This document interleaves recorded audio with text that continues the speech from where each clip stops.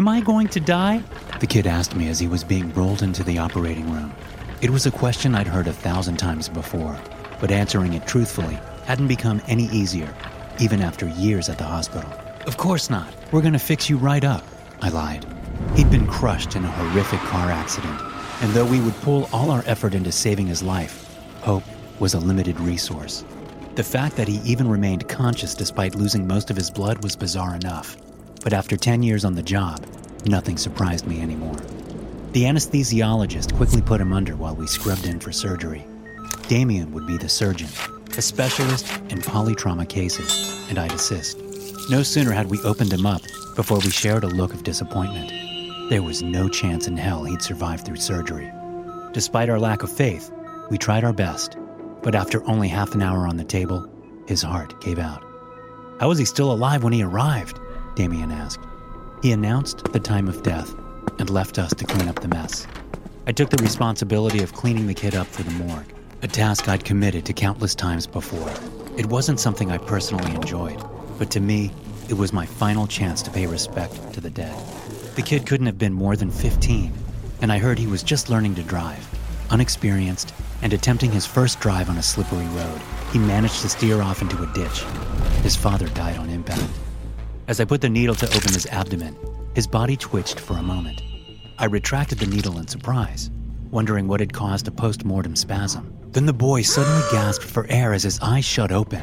He let out the most violent scream imaginable as he suddenly returned to life. "Help me!" he begged with a guttural voice as I stumbled back in panic and slipped under the floor. I called for help and the rest of the team came running into the operating room, each panicking as they witnessed the dead boy scream on the operating table. His spine was fractured, so although he yelled in agony, he could do nothing to move. The anesthesiologist quickly attempted to sedate him while we checked his vitals. Despite all evidence pointing to the contrary, his heart had not started beating again. He was supposed to be dead. I started chest compressions, desperately trying to get his heart going. I cringed to the sound of his ribs cracking beneath my hands, and the boy's screams turned to gargles as he was unable to gasp for another breath. "He's not going under!" the anesthesiologist yelled as he gave the kid a second dose of propofol. Of course, without a functioning heart, there'd be no way for the drug to flow through his veins, even as I tried my best to pump for him. After an hour of compressions, the chief of surgery had intervened and ordered us to stop. At that point, we caused more damage than we helped. What's happening to me?" The kid stuttered, still conscious. None of us responded. We couldn't find any words to describe the horrific sight before us. Most of the staff had left due to the sight. We'd faced many challenges in our career, but nothing quite like this. "What's your name?" I asked, even though I knew the answer. I just wanted him to focus. "Brian Dawson," he responded. I took a deep breath, doing my best to keep my composure. "You were in an accident, Brian," I told him. His eyes darted frantically around the room as he started to realize where he was. He tried to lift his neck, but due to the spinal fracture, he was completely paralyzed. "I can't move! I can't move!" he cried. I walked closer, standing directly above him. "Brian, your heart isn't beating," I said. The chief of surgery, George, grabbed me by my shoulder and whispered into my ear, "We need to isolate the OR. Whatever is happening here is beyond us, and it could be contagious," George said. He rushed into the preparation room and picked up the phone. Through the glass door, I couldn't hear what he said, but I assumed he was calling security to shut down the ward. What about my father?" Brian asked, trying to hold back tears. I was taken aback by his question. I just told him his heart was destroyed and that he was essentially dead, yet his first concern was regarding his father. "I'm sorry, Brian. He died on impact," he sobbed quietly. "So, what's going to happen to me? I'm going to die, aren't I?" he asked. I didn't know what to say. I'd never been in any similar situation, so I just gave the only answer I thought that might be of some comfort. "You're not alone. I'm staying here until the end." George had been quick to shut down the operating area, and the Center for Disease Control had long since been alerted to our situation. We could do nothing but wait and pray to God that Brian wasn't contagious. I had already been exposed, so I examined Brian, checking for any chance of improving his situation. "Can you feel this?"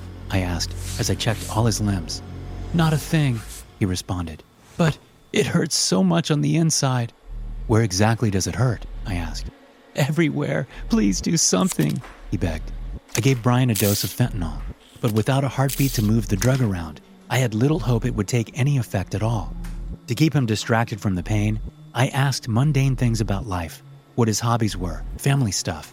He was smart enough to realize my intentions, but went along with it, either out of fear or because he actually hoped someone could save him. Hours passed while we waited for someone to tell us what to do. Half the surgical staff had been put into quarantine, terrified that they might be infected. Finally, the CDC arrived on scene, fully geared in hazmat suits.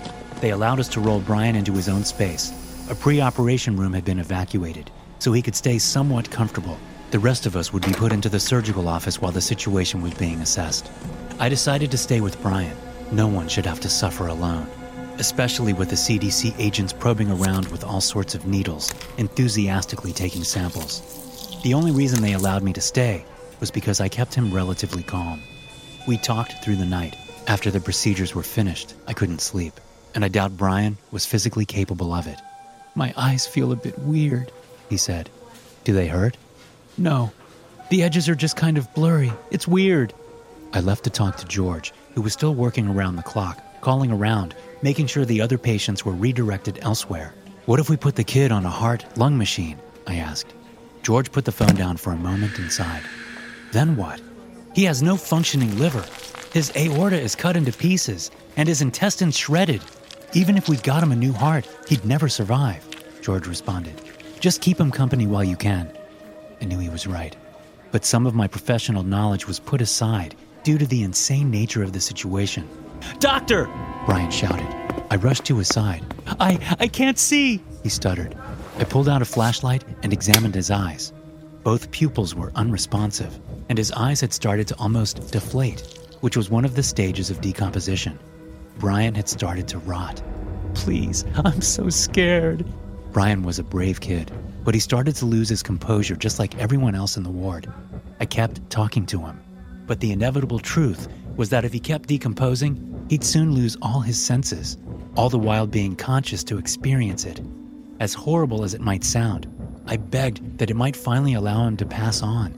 We kept talking. I asked him if there was anyone he wanted to call, but as I already knew from his file, Brian's mother had died during childbirth, and his father had been in the same accident as himself. As we talked, Brian's voice kept getting louder, as if he was struggling to hear. "Are you hearing me all right?" I asked. "What did you say?" Brian basically yelled. His hearing had deteriorated within minutes, going from impaired to deafness before I could even begin to help. With him being blind and deaf, we no longer had a way of communicating. No matter my attempts, I couldn't comfort the dying kid, and the CDC quickly decided that my presence had become unnecessary.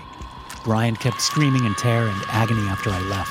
For each passing second, his own body started digesting itself, and nothing we could do would take away the pain. By the morning, his screams had silenced. I barged into the room, much to the dismay of the agents. Brian was hooked up to hundreds of cables, monitoring his heart, brain, muscles, and vital values. Of course, his heart showed no activity, and the decay had progressed to shut down all his muscles. He had quieted down not because the pain was gone, but because he wasn't able to scream anymore. The only part of his body still working was his brain. "What the hell happened?" I asked. "Get him out of here," one of the men demanded. The other man complied, but went outside with me to explain the situation. "You don't have to worry about it being contagious. We'll lift the quarantine in a moment," he said. He looked weirdly somber as he spoke those words. "What about Brian? What will happen to him?"